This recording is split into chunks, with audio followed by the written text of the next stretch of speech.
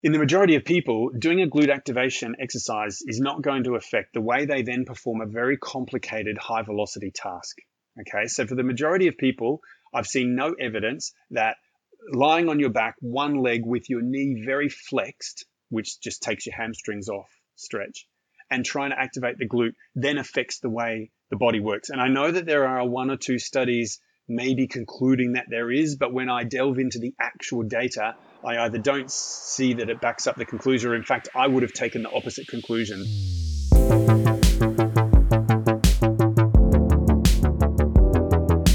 Welcome to the Pacey Performance Podcast, the podcast that dives into the philosophies, ideas, and practices of some of the best practitioners in high performance sport.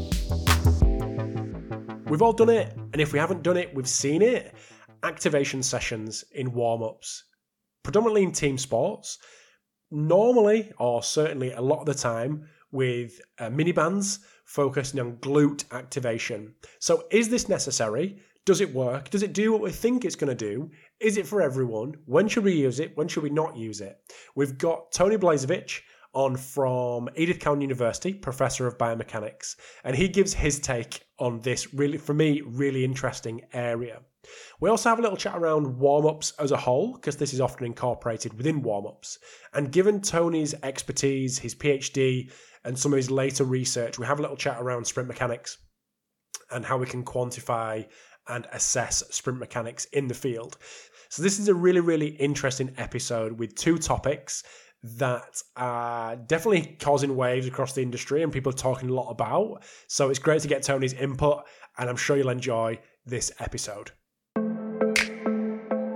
This episode of the Pacey Performance Podcast is sponsored by Hawkin Dynamics. Hawkin Dynamics is the world's first wireless force plate testing system. The Hawkin Dynamics system is built for coaches to test in the real world, not just in the lab. Capture reliable data on all your athletes in a matter of minutes and monitor their progress in the cloud from anywhere in the world. The Hawkin Dynamics force plates are wireless, portable, and trusted by teams at every level of sport. Integrating force plates into your athlete monitoring program has never been easier or more affordable. If you want to see the Hawkin Dynamics force plate system in action, head over to their website hawkindynamics.com to schedule a demo or follow them on Twitter at Hawkin Dynamics. Also sponsoring this episode is Play. Play is the leader in high-performance athletic flooring and strength equipment globally. So with offices in the US, Australia and the UK, Play provides an end-to-end experience by collaborating with organisations through their own proprietary formula to create world-class environments for coaches and athletes. Plays Achieve 18mm rubber and Attack Turf have been at the cornerstone of elite training facilities for now over a decade, with the addition of the new Icon X rack range. Play are once again set to elevate the industry.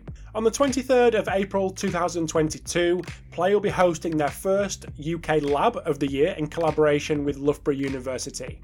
Play will be joined by some exceptional speakers from elite sport, industry and academia with a huge breadth of knowledge and experience. Listeners and supporters of Pace Performance Podcast are able to obtain an exclusive 20% discount using the code SPORTSMITH20 when registering at playacademy.com/play-labs-Loughborough. So without further ado, over to the episode with Tony. Tony Blazevich, welcome to the Pace Performance Podcast. It's a pleasure to have you. Absolute pleasure to be here, finally. No, thank you very much. It's I've been pestering you for a long time. I feel like I've been pestering you for a long time, which is no problem at all. Yeah. But I'm glad you're a busy man, so it's fantastic to get you on. I'm really excited to discuss some of the topics that we're gonna get through. But just before we do, Tony, would you mind just giving us a bit of a background on you, in case people don't know who you are? Sure. Yeah, of course, that'd be most people. I'm a professor of biomechanics, so I basically study how humans move, and particularly for me at the tissue level. So what are muscles doing? What are tendons doing? And these days, more and more, what's the nervous system doing to help us move? And how does exercise training help us build the optimum human with the right nervous system, the right muscles, and the right tendons to move? I've worked both in academia as well as in clinic and sport. I also, by the way, I have to lecture in clinical neurophysiology, so I have to have that sort of medical side, I guess, to what I do. But my real passions are working in sport and helping coaches, athletes, and scientists to try and optimize human performance. So in terms of your role, are people tapping into you from professional sports, either locally or further afield? Yeah, I mean, I guess in this day and age now, we've got the technology where someone doesn't have to necessarily, invite me from Perth, which is sort of, a long way away from anywhere, one of the most isolated capital cities in the world. So we do nowadays a lot of video chats. Of course, clubs, strength and conditioners, coaches might send me videos of athletes moving or game scenarios, and then ask what I see, technically what they're doing, how S&C might inform that. And so we can do a lot of personal development and that sort of stuff nowadays with the technologies we have. In terms of biomechanics, and one of the verticals, I suppose, that normally encompasses a sports science degree, for example, is biomechanics the most scary for an S&C coach? Well, I mean, it depends on your background, but I'd say, I'd say yes. But here's the thing. I mean, biomechanics is normally first up, also not the favorite of any sports science student. And what I would say is I nearly failed maths in high school. I really struggled with maths. Physics is a whole different kettle of fish. I loved physics because it made sense. Maths was very abstract. And so I think with biomechanics, if you're taught by someone who really focuses on techniques, technology, and the mathematical underpinnings, then it's going to scare a lot of people who don't have happy experiences in that realm. But to me, I mean, I always thought when I was a sports science student that I'd end up as a physiologist because after all, isn't that what they all are? But actually, as I got further into my degree, I realized that if I don't know the movement patterns that are required, if I don't know the forces we have to develop, if I don't know the ranges of motion I have to move through, and if I don't know the speeds that I need someone to work to move at, then how can I possibly set any kind of useful training program? And so I end up having to move further and further into the biomechanics. And by the time I got to my PhD, my questions were simply, how do we give an optimum strength training program to a sprint runner? And I'd already figured out that maybe just imitating or trying to imitate velocity was not really a key, that there are lots of adaptations as we train at very different velocities, but maybe there's something about the movement pattern that we need to replicate. And I really, in my early career, got into this idea of understanding how much we need to replicate a movement pattern, or whether, just with lots of sports training, we can just give some basic lifts. And of course, the answer is very, very complicated. And the more I learn, the more I realize I never knew at the time. But that meant that I really had to focus on biomechanics. And ever since then, comparing how humans move to birds and cheetah and monkeys or primates, other primates, that kind of biomechanics really informed me. And that was when I was over with you guys in the UK. There were people at UCL and King's College and that who were really on the animal side. And it really opened my eyes to understanding how any organism can actually complete a task. And once we just break everything back and say, what organism have I got? What is their goal? And what would be an optimum solution to this movement problem? Then we start to be able to develop plans. And to be honest, it's just the most enjoyable part of sports sciences, if we just stick to sport today, is trying to understand a human from that level. I would say get into your biomechanics as much as you possibly can. It's interesting because we had Damien Harper present at the Sportsmith Speed Conference 2 months ago, and he presented one of the videos, I think it was from UCL, and it was a cheetah accelerating and decelerating, and presented that as part of his. So yeah, very much on topic mentioning that. So yeah, fascinating stuff. One thing I want to start with, Tony, and I think it's probably the thing that the time with an athlete, especially on the field, that an S&C coach has relative carte blanche over, and that's the warm-up. Whether you get 20 minutes, whether you get half an hour, whether you get 10 minutes, it's the time where the S&C coach can have some sort of influence, and a regular influence. So let's take it back. Let's pair the warm-up back. Not to go into kind of undergrad sports science, but why do we do a warm-up in the first place? And then we'll get into the intricacies of different phases of the warm-up, I suppose, in a second. Yeah, sure. I mean, there are a large number of reasons we do the warm up, and you've kind of hit on this idea that if you're the S&C expert, you may only, in sports like football, I know it's very common that the warm up is sort of that one place where they say, right, you're that person, you go and lead it, and everything else is really up to the coach. In other sports, of course, rugby, for example, collision sports, the S&C coaches usually have a lot more input, including even the technical aspects of, how to hit rucks and mauls and all this kind of stuff. But if we do accept that warm up is all you've got, I mean, ultimately the warm up is there to get the body ready for optimum performance from a physiological perspective. So that's everything from changing muscle temperature. Remember that around about a 1 degree increase in muscle temperature can increase the power output by about 5%. So it's quite a significant effect having a higher muscle temperature. We've got increasing blood flow and getting the aerobic energy system really kicking along to reduce that oxygen debt when we need to then do high intensity exercise. We've got increases in muscle water, which I think a lot of us forget, and maybe we're not still sure of exactly what the overall benefit is. But if you've got to read studies from the 60s and 70s, you'll be very convinced that as the muscle draws a bit of water, mostly dragged in by lactate ions or molecules, that muscle water increases muscle force production, and it improves it across the velocity spectrum. So we think that might have a big effect, and that's sort of in addition to the neurological. And the neurological is, of course, if you're talking about an S&C only having a certain amount of time and trying to figure out how to make the most of it, I think what most of us talk about is, well, how can I use that as a way to ingrain optimum movement patterns? How can I use that as a learning opportunity because I'm doing a warm up in every training session and before every game, instead of just literally warming them up, how can I get more bang for buck? And that's where a lot of your listeners will think about using drills or skills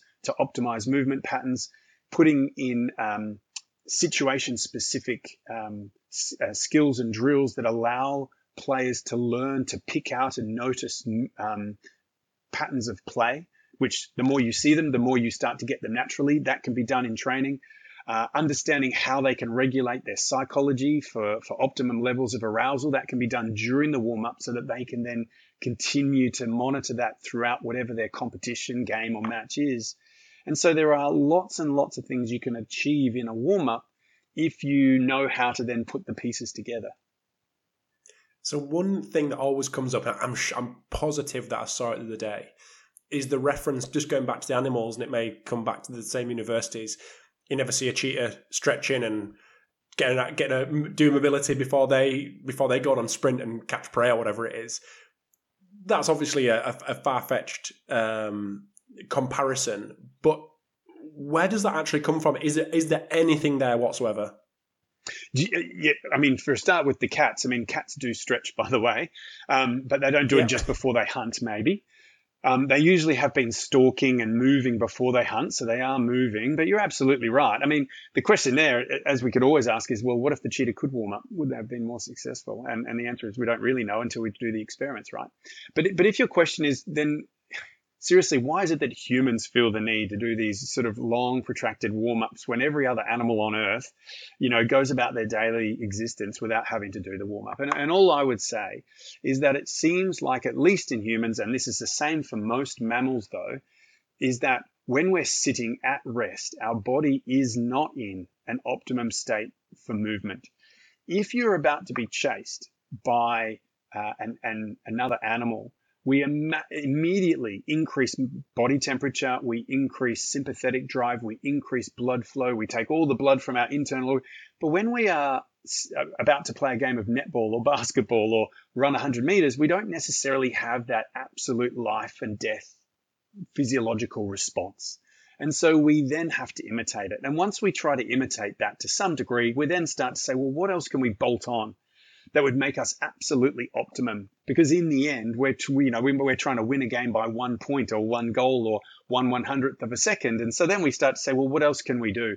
And this is where the warm-up starts to get longer and more complicated, is when we're really trying to fully optimize human performance. I don't think we need to do that for every weekend warrior or everyone who just wants to exercise. I think these sort of proper, highly developed warm-ups are really optimum for competitive athletes who are trying to do something pretty extraordinary. I'm glad you mentioned the weekend warrior, because one thing and one section of the warm-up that I'm fascinated by for a number of different reasons is this term activation, or pre-activation seems to be the term that is used, especially in professional football. This section of a warm-up, often in the gym before the guys or girls go out on the pitch, that is designed around, more often than not, and this obviously differs across situations, but bands, various different ground-based movements.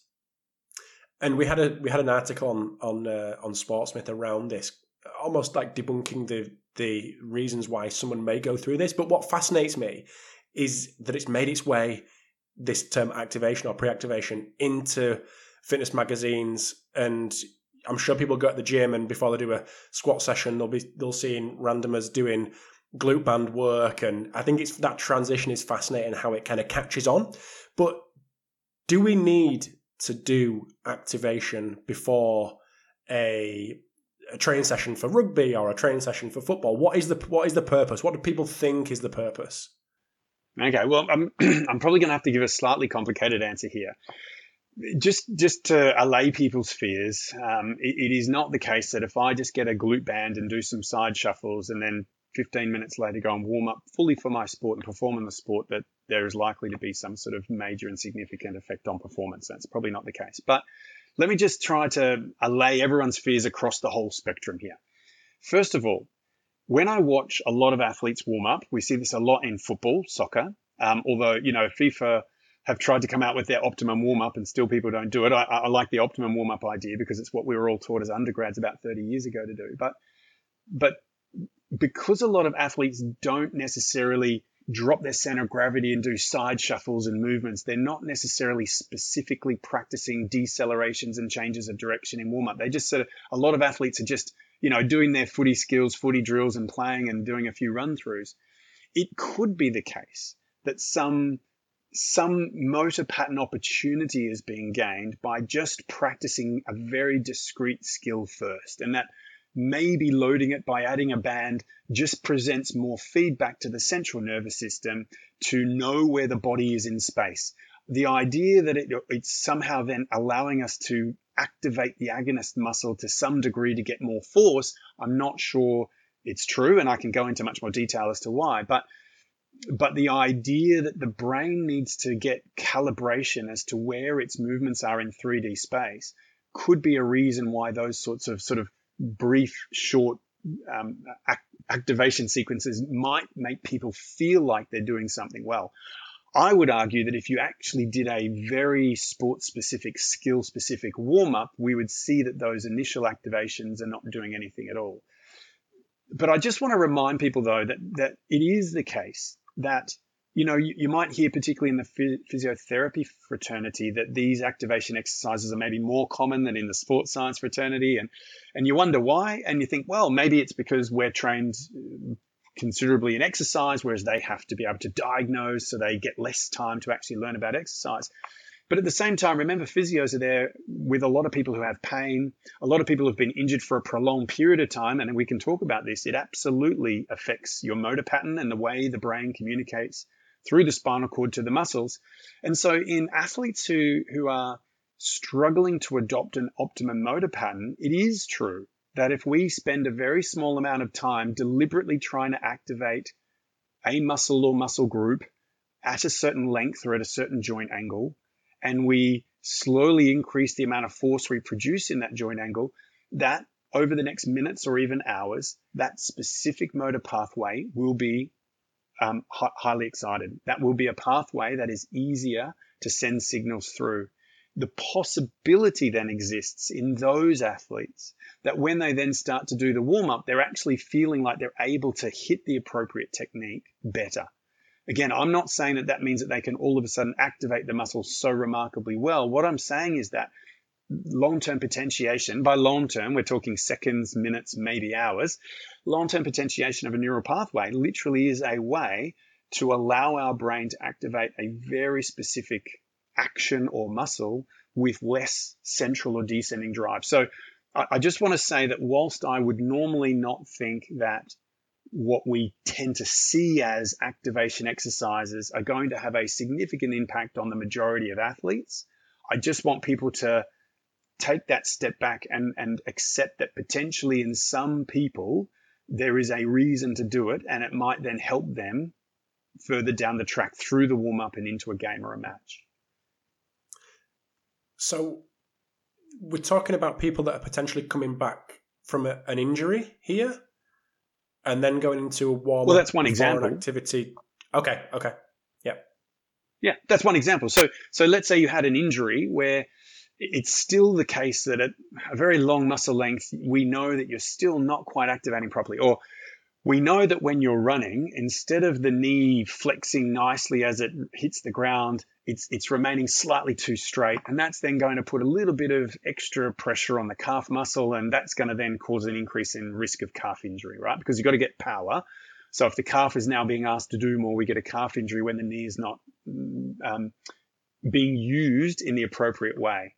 So let's just take a crazy example where someone deliberately does some one-legged sort of half squats with their eyes closed to remind themselves of how to keep the knee flexed. They then move into a bit of a bounce movement where they're reminding themselves to flex, and then they might move into a running drill or a running thing where they have a focus on making sure that the ground leg is hitting in the right configuration. And they may even have a coach or someone just making sure that that's the case. Once they've then practiced that motor pathway consistently for a period of time, the likelihood is that when I then throw down my running motor pattern, that specific action is more likely to occur than if I hadn't done it. And especially as I fatigue, that becomes more important. So under that condition, potentially performance might be slightly greater because the knee is now functioning properly. Potentially injury risk is reduced because now the ankle power doesn't have to overcome the loss of knee power.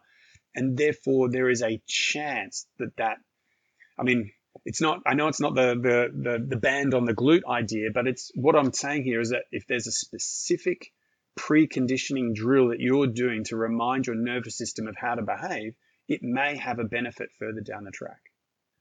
So it's based on that example and how you've wonderfully explained it, it sounds like the intention and the, I suppose, education around that is super important versus a demonstration and, okay, girls, okay, guys, off we go. It sounds like there's more to it than that. There's more thought, there's more intention, there's more purpose to potentially get that benefit. Yeah, I think that's exactly right. And when we were talking about what we wanted to talk about today, that was a recurring theme that kept coming back. When you say, should we do A or B? I go, could be A, could be B. The point is that if we just do what everyone else does because they've noticed a benefit or they just believe there was a benefit, chances are we're using something that's either not going to be beneficial or may even be problematic, counterproductive.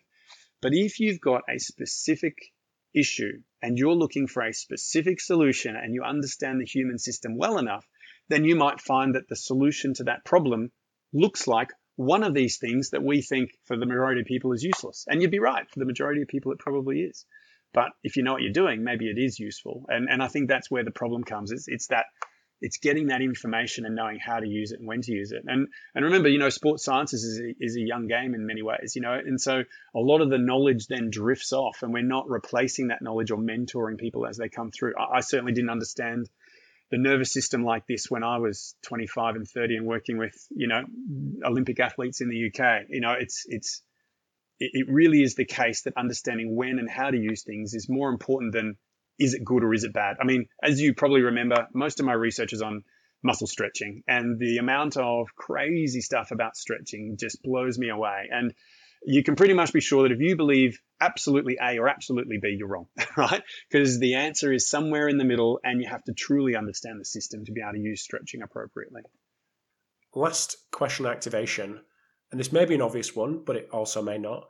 Why do the glutes get such an emphasis on this? Because I've been places and people call it glute activation. Like it's just been integrated within the term within the session. So why focus there? And I know this is a horrible question, but is that focus necessary Or are we just saying the same as before, where for the majority of the people, it's probably not? Yeah, I'm going to give you my answer, and then I'm going to give you that little caveat again, right? In the majority of people, doing a glute activation exercise is not going to affect the way they then perform a very complicated high velocity task. Okay, so for the majority of people, I've seen no evidence that lying on your back, one leg with your knee very flexed, which just takes your hamstrings off stretch, and trying to activate the glute then affects the way the body works. And I know that there are one or two studies maybe concluding that there is, but when I delve into the actual data, I either don't see that it backs up the conclusion, or in fact, I would have taken the opposite conclusion, that this actually is indicating that the nervous system is not using it, right? So the question then is, why is everyone focusing on the glute? Well, for a start, if we're talking about running-based athletes, it is true that when the hip is relatively flexed and then generates an extensor moment, the gluteal muscles are very, very important. In that case, gluteus maximus is a really important hip extensor along with the hamstrings. Once the foot is on the ground, you have other gluteal muscles that are really important, minimus medius, as well as tensor fasciolata and a few of your, I'll call them just hip rotator muscles, a bit like your rotator cuff. You've got like a rotator cuff around the hip, and they are trying to hold the pelvis in the optimum position to allow the hip, as the leg swings, to store and release elastic energy. And if the hip is falling, that's energy that we're using to cause rotation, and that's not energy going into forward propulsion. If the hips are moving like this, then when the thigh moves back, the muscles that are storing elastic energy are not the ones that are then trying to drive the hip flexion once the hip then comes back and corrects itself. So what we need is for the axial skeleton and the pelvis to be held in very specific body positions. We need a very complicated activation pattern to do it. And a lot of the muscles that help to do it, either to extend the hip in the first place or to hold the pelvis, are gluteal muscles, not just gluteus maximus. And in my experience, I have to admit, and particularly working in football or in soccer, where you see big flat bums in some athletes, the amount of hip rotation being caused is significant. And when we've then spent sort of 8 weeks doing exercises, both the running drills and strength work, to get the hip extensors working more effectively, the glutes firing, if you like, their running mechanics fix up. And their injuries are moving away, and they're running faster. So I know we don't like to say, I want to activate my glute better. And then people say, well, if I couldn't activate my glute, I couldn't walk. And I would say, well, I can do a push-up, but I can't bench press 200 kilos. At the elite level, it could be the case that working a certain motor pathway is very, very useful. And because a lot of us are running athletes, the glute probably cops a lot of that stuff. But look, at the end of the day, the predominant power output is actually coming from your ankle when you run, not from your hip. Your hip obviously does the work that is stored at the ankle, so it's still absolutely vital. But in lots of other sports and lots of other movement directions, there are many other muscles that need to be activating appropriately for optimum performance. So I'm not sure why glute is always specifically targeted. But at the same time, I just want to put in that caveat that in a lot of athletes who aren't highly trained sprint runners and are doing sports where they're often performing under fatigue and start to get into bad motor pattern habits, that working on how the hip extensors function can be very, very useful for those athletes. Okay, perfect. So good, so good. So if I'm a S&C coach and I'm working a professional club and I've sold to the coaches that I need an extra 10 minutes per day, Monday, Tuesday, Thursday, Friday, for an activation session, and it needs to mimic what I've potentially been doing over the last 6 months, because otherwise there may be, oh, why have you changed it? Did it not work what you were doing before? If it's got to be an activation session, let's put that umbrella up there. What would you recommend that looks like for a group?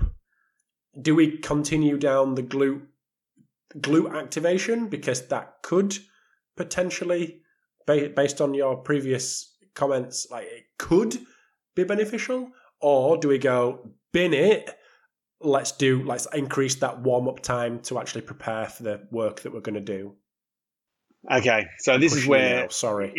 Look, no, that's all right. In my opinion now, that's an unanswerable question, in the sense that What you would have to be doing is you would have to understand how your players are moving. You'd have to be thinking about what you believe their current weaknesses are, and that if you could improve the way they move, that would reduce injury or improve performance, what would they be? Now, first of all, it's going to be different for every individual, so you're going to have to prescribe it individually. But let's pretend that most of your athletes are running in a certain way. Well, the thing is that what I would ask is whether doing some side shuffle glute band stuff is actually going to then optimize the technique you're trying to improve, whether that's running acceleration, change of direction, swerving, whatever it is. Or is it, for example, that if your rugby player is not getting low enough to engage in a ruck, should you be imitating something like that with walkover lunges or bear crawls on the ground to improve the mobility through the hip? If you've got an athlete that is struggling to decelerate, you might want to then just give a couple of opportunities to decelerate. A lot of athletes have a problem decelerating and then changing direction and re-accelerating. And so the idea of actually giving them a specific task might be better. And if you want to really power it back again to replicating glute activation, things like one-legged walkover lunges so that we can practice how the hip is going to extend from that, flexed position where we're relatively weak. You can do those kinds of, activation exercises to remind the brain of where the pelvis is in space, where the hip is, and to remind the brain to make sure that you're using glutes, hamstrings, and everything to actually extend at the hip. So that, every coach is probably aware that if you want to optimize a complex task, it can help to break the task down into smaller chunks, allow an understanding of those chunks, and then build it back up. And I would argue that as the S&C coach, you've got the opportunity to do exactly that. And if it looks like a glute band exercise because you've decided it, whatever, that's not for me to judge. If it looks like a walkover lunge, or it looks like a sprint running drill, or it looks like whatever, that's up to you. But breaking down a task and then building it up is not a bad way to spend 10 minutes of a warm-up. Thank you for humouring me there, Tony. Thank you. I appreciate it. Such good answers. I just know that the coaches out there going, so Tony, do I or not? And I know it's not as simple as that, but thank you for that. I really appreciate it. So we're just going to take a very quick break in the chat with Tony. Hope you enjoyed part 1. So over in part 2, we have a little chat more about asymmetries. And we progress that on to sprint mechanics, how we can assess it, how we can individualize our training based on the assessments of sprint mechanics. So a really interesting part 2 coming up with Tony.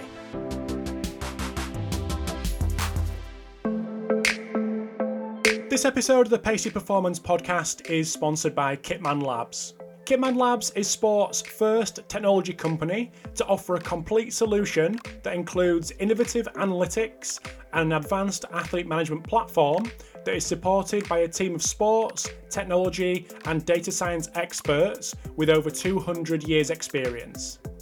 Kitman Labs is leading the evolution of sports performance, partnering with over 150 elite teams across the NFL, NHL, MLB, AFL, EPL, and Championship Rugby. Through advanced statistical analysis, rigorous scientific research, and unparalleled industry experience, they've architected the world's only analytics platform that helps sports teams to truly harness their data and uncover the influences behind performance optimization and injury risk. To find out more about Kitman Labs, visit kitmanlabs.com or follow them on social media at Kitman Labs. Also sponsoring this episode is Rewire Fitness. While we all know it's important to develop athletes' mental skills, it's often challenging for coaches to figure out how to apply these strategies.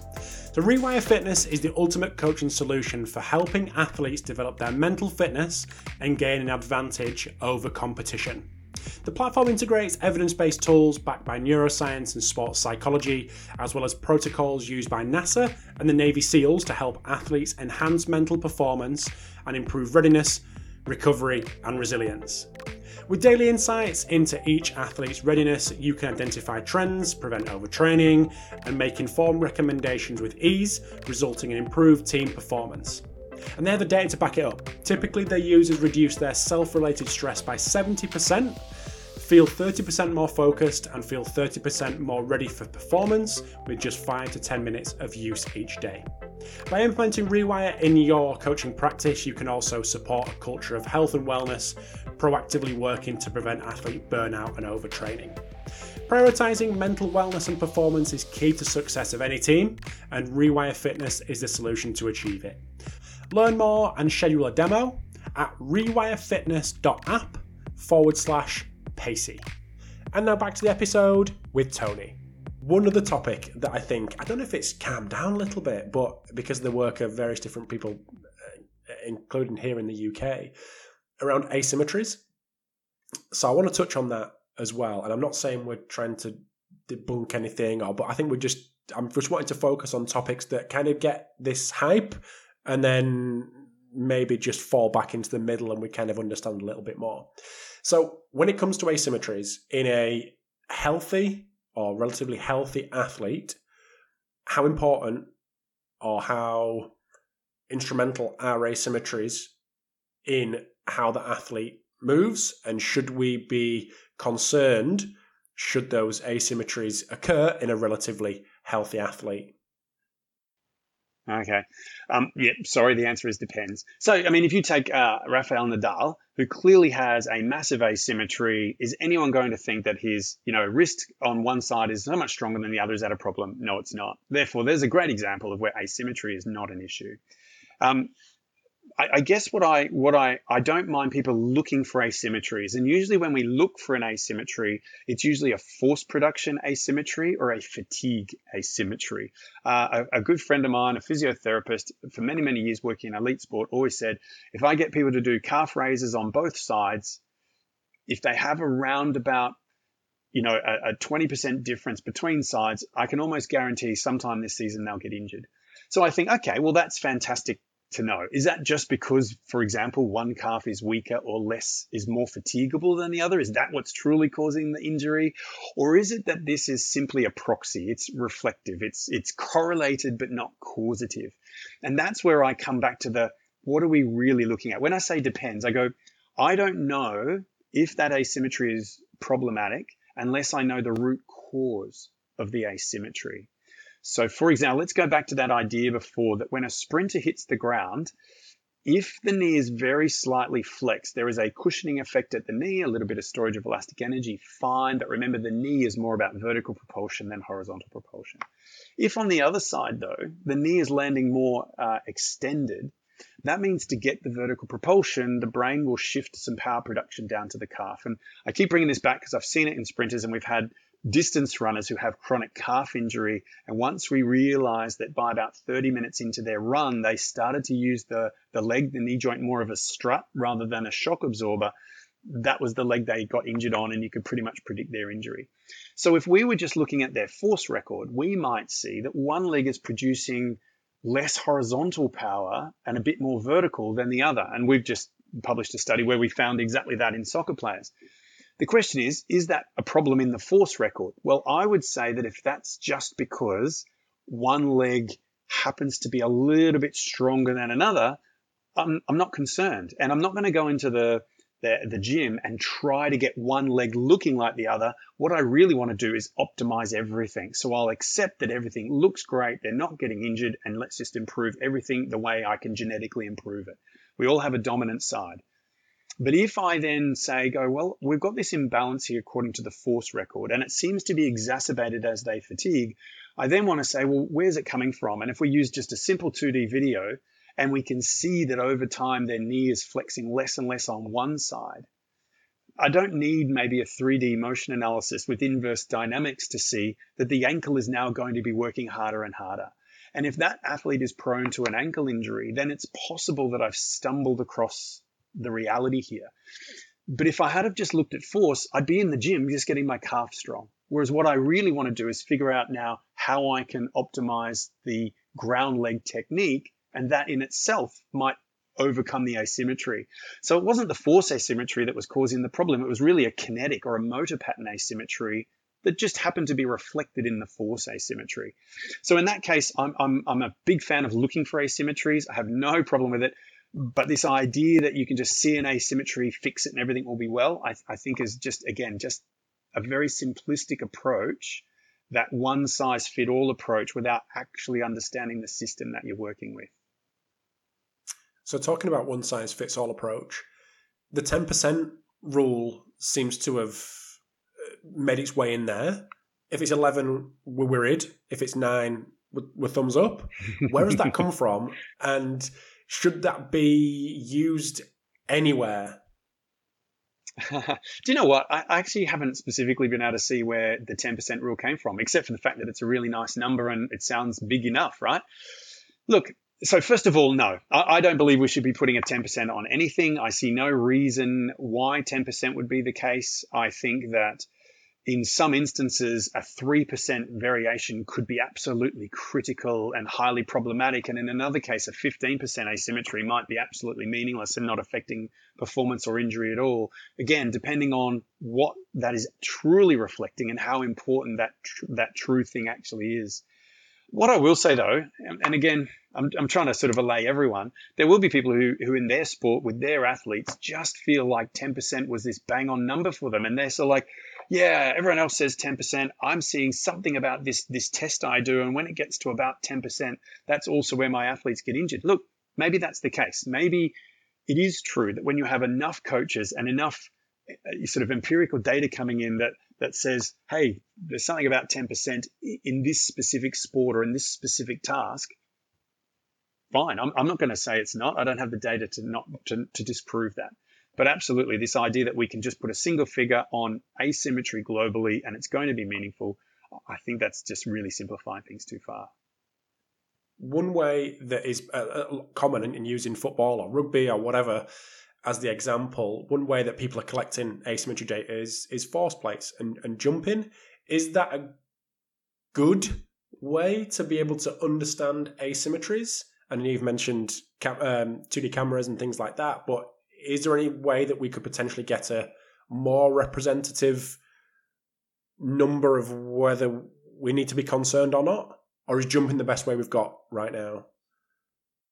It's certainly not the best way, but it depends on your definition of best. So let's pretend that you're an S&C coach in an organization where time is critical. Players have no time. They're not allowed to do extra testing because they're always just recovering from whatever they have to recover. The coaches and the medical staff are nervous about anything.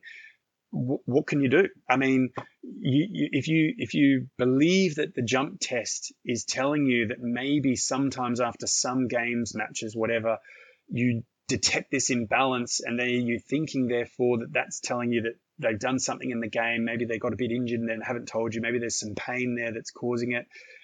Maybe it's just that one side of them is really fatigued for some reason. They're always stepping to the right. If that's the only information you've got, then what you can do is take that to the team and say, I've detected something, but I don't really know what it means. We should look at this further. So I think that there can be some use of these quick and ready techniques. And I don't want to tell people not to do them if they believe that it's giving them some useful information. But I also want to come back to this idea that there may be no imbalance in your bilateral vertical jump. But then when you do the unilateral, because you can have interhemispheric inhibition, because the way we do a unilateral task is so different from a neurological perspective than a bilateral task, you can't just do, say, a bilateral task on two force platforms and assume that asymmetry is telling you about the true leg-to-leg unilateral asymmetry. And vice versa, by the way, if you're a bilateral athlete of some sort. And then we come back to the idea that there may be no force asymmetry in a vertical jump, because the vertical jump might not be testing how your limb is landing on the ground as you're changing direction to the right. And if you're landing with an extended leg that's a bit far out because you're a little bit tired on that leg, during a high-speed change of direction, your ACL risk goes up. But during the two-legged vertical jump, actually, it was just a single vertical jump. You didn't detect it because it's a whole different motor pattern with a lot of hip extension and ankle extension requirement. And it wasn't then stressing how the knee had to act in a decelerative change of direction where the ACL is at risk. So actually the vertical jump is not telling you anything about whether they're just about to go out there and injure an ACL. So I think that if you had an optimum opportunity, you would take kinematic and kinetic measurements during important tasks, and you would get the data all the time. And maybe in the future with force records, IMUs, and other things, and being able to take in-game data better, we might start to get to that point. But look, I really don't want to tell everyone that they're doing it all wrong if all they've got is a force platform. But I just want everyone to understand what they're really looking for and the limitations of that opportunity. So to be able to do them kind of things that you just mentioned there, 3D motion analysis, IMUs, what other tech would need to kind of maybe become more affordable, maybe become more usable, become more integrated within professional clubs for team settings? What do we need to happen to be able to get to that point? Yeah, look, there'll be other people who are much better at the tech than I am, but just let's start with the 3D motion analysis. Clearly that is cumbersome, it's big, it's hard, and you can pre-program all your data spit-outs, but it's very rare that we do that. So that's the kind of stuff we leave for people who are coming back from ACL. The other thing that you could do if you've got the organization to do it is you could have some sort of end of pre-season when they've actually been back and training for a while. You could have a single sort of testing session where you take the data, and that data might flag a major issue, or it might simply be retained so that if they get injured and you're bringing them back, you've got the data to know where they're meant to come back to, right? Where you can clearly see differences post-injury. So there is a use for 3D motion analysis, but for the majority of people, it's not going to be around. So you can do some jump tests. You can also do high-speed 2D motion analysis, or relatively high speed with an iPhone these days.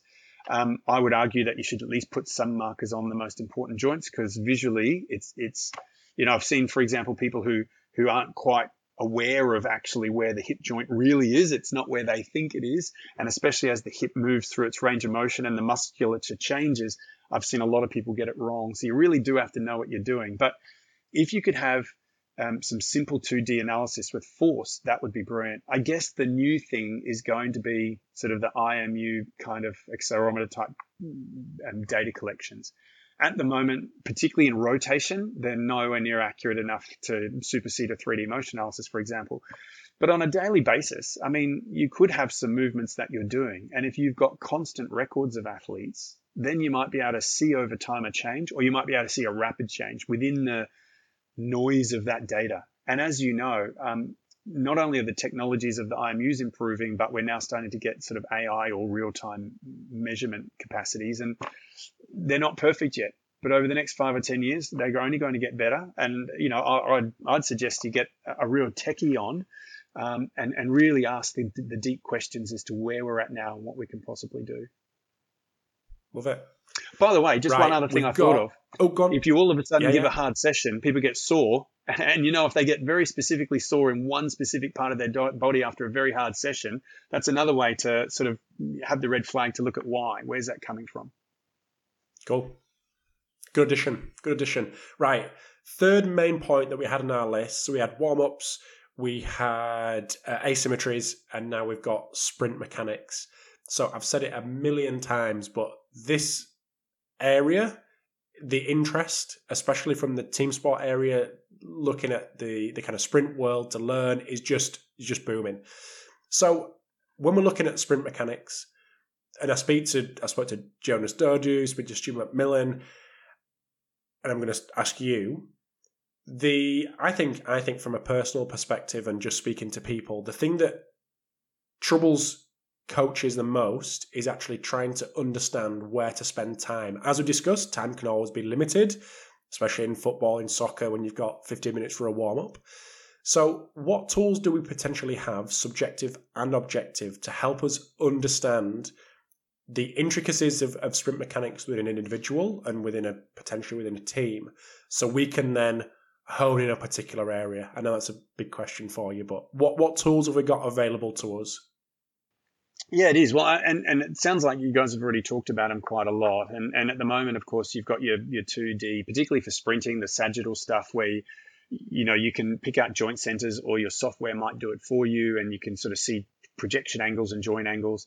Let me just start by saying, of course, that with sprint running, there are some sort of global technical ideas, global sort of rules that if you're following them, you're going to run really well. Everyone is different, but there are those global rules that we don't necessarily have to talk about today. But in a majority of athletes who run for their sport, but they're not 100-meter athletes, what you're really looking to do is figure out whether they have got those global rules nailed down. Is their arm use effective and doing what it needs to do relative to how their legs are moving? Is their axial skeleton and pelvic region working the way it should? Is their hip extending and flexing the way it should, because that's where so much of the work or energy of sprinting actually comes from? And then is the grounded leg landing on the ground in the optimum configuration to actually transfer that energy to the ground, and more importantly, to use elastic elements to amplify the power? Because remember, muscles are relatively slow, right? I mean, you don't run through fast muscles, you run through elastic energy. So the idea is to see that elastic energy storage is working well. At the next level, Jonas and Stuart and others will also talk about, for example, the recovery leg flexion, which adds a lot of work to the system and is really, really important for a good sprinter, and is maybe that sort of next level of getting athletes really, really fast, even if they're team sport athletes. Once you got that, I think a lot of that information can be well characterized or quantified by current sort of phone technologies using the apps that are available, because it doesn't matter from a 2G sagittal perspective if you're a few degrees out. I would argue that you obviously want, several trials to get a good idea, usually, 4 or 5 trials to get a good idea. If you can get 10 footfalls, that would be ideal.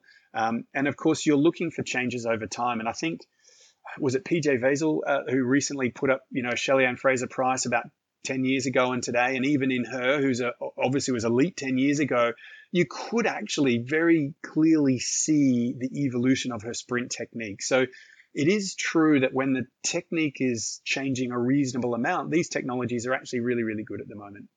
I would argue, though, that once you're getting to the higher levels of sprinters, where really running fast is important, where we're looking for small changes, where we're trying to optimize an individual based on their own body type, and their body characteristics, I'm not sure that the technologies at the moment are accurate enough, especially with rotations, internal, external rotations, and a few things like that.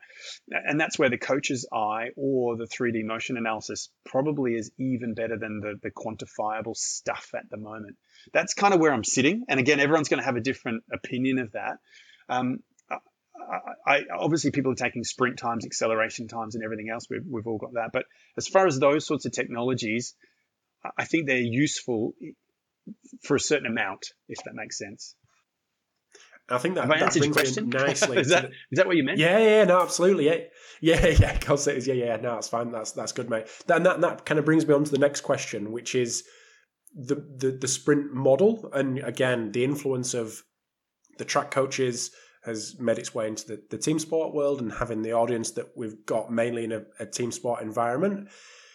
Should they be looking to the best sprinters in the world, the Usain Bolts or whoever the next up-and-coming sprinter is, and going, I need to use that as my technical model, my sprint, I need to move my athletes towards what that looks like? Or should we have an alternative model that is more appropriate for my athletes? Yeah, I mean, absolutely. So there's a global understanding of how most humans would relatively optimally run at high speed. And, the way the arm has to drive from being flexed to extending out at the elbow to get a high whip toward the hip flexing to close-ish to 90 degrees before flying down, not letting the knee extend too far before that hip extension. There's a certain configuration of the leg that if we get it about right, we are actually able to store and release elastic energy. You'll talk about, a lot of people talk about front side, backside mechanics, but ultimately, if the leg is coming down to the ground appropriately producing enough force to give you propulsion and then getting off when it would no longer be effective and recovering quickly, these sorts of ideas I think are good for every team sport athlete. And there's no doubt that having a basic understanding of running mechanics and doing basic sprint running training is going to be good for athletes. And I guess in the US, not only are the fastest athletes just going to be fast, but a lot of them have done track at high school, and then they go on to the NFL and they can run. Their mechanics are actually really generally very good, not comparing to the elite. I guess the thing that differs is that, first of all, there are individual differences. Second of all, you can't spend all your time doing sprint training. It's a bit like the S&C coach who wishes they could spend all the time of the athletes in the gym. That's just not going to happen. But third of all, there are some nuances, there are some differences in how someone has to run when they're on a field, changing direction and responding to patterns that are in front of them. There's no doubt that you can only change direction when your foot's on the ground. So having a longer stride may not always be optimum, because you can swerve at long stride, but you can't change direction effectively at long strides. We may never try to deliberately run our fastest. A lot of running backs would say, I never actually try and run as fast as I can, because you're so busy scanning and manipulating that you're not necessarily trying to run as fast as you can. Center of gravities might be slightly lower, because remember, to change direction, you need to land with some knee flexion and push outwards. And if you're high, you literally can't do that. And there's an ACL risk there, because you're going to land with a straighter leg. So the idea of keeping center of gravities lower during acceleration and waiting for changes of direction, there are lots of reasons, or lots of ways that I would argue that we manipulate the technique to reduce arm length, stride length, lower center of gravities, and increase stride rates that are useful in the field sport context that we wouldn't teach a 100-meter runner. So again, maybe the answer to the question is globally, yes. I actually do believe that understanding how to teach someone to run fast is useful, but then understanding then what you're actually trying to achieve on the field or the court and optimizing that motor pattern is really an important consideration. So just getting someone who can run a fast 100 meters doesn't mean they're then going to be extremely good at a sport. So you mentioned sprint drills there, and it's something that's come up multiple times in conversations with guys that are in the trench. I hate the phrase, but in the trench every day with team sport athletes trying to get them fast, or sprinters trying to get them fast. And it was interesting, because when I sent this over to you about the overuse of sprint drills, you corrected me, and not corrected me, but added additional points saying potential poor use of sprint drills. And it was a couple of years ago, and my only reference is social media and what I'm seeing and the things that people that I'm speaking to. It just boomed, like using sprint drills, and maybe just my perception, but an expectation that this was going to be the kind of golden bullet that was going to get 9-second 100-meter runners out of these guys and girls. But do you see that as well in terms of the could be potentially poor use of sprint drills and a lack of understanding of what the actual end goal is for these particular drills? Yeah, and so my opinion, my current belief system where I am at the moment is, again, if we think about trying to learn a very, very complicated movement, it is very useful to break it down into smaller components and make sure that the brain understands where the body is in space, then start to move it faster, then start to add on more and more components until we learn a complex activity. In sprinting, which is a very complex sport, we might argue that what we call sprint drills are meant to do that.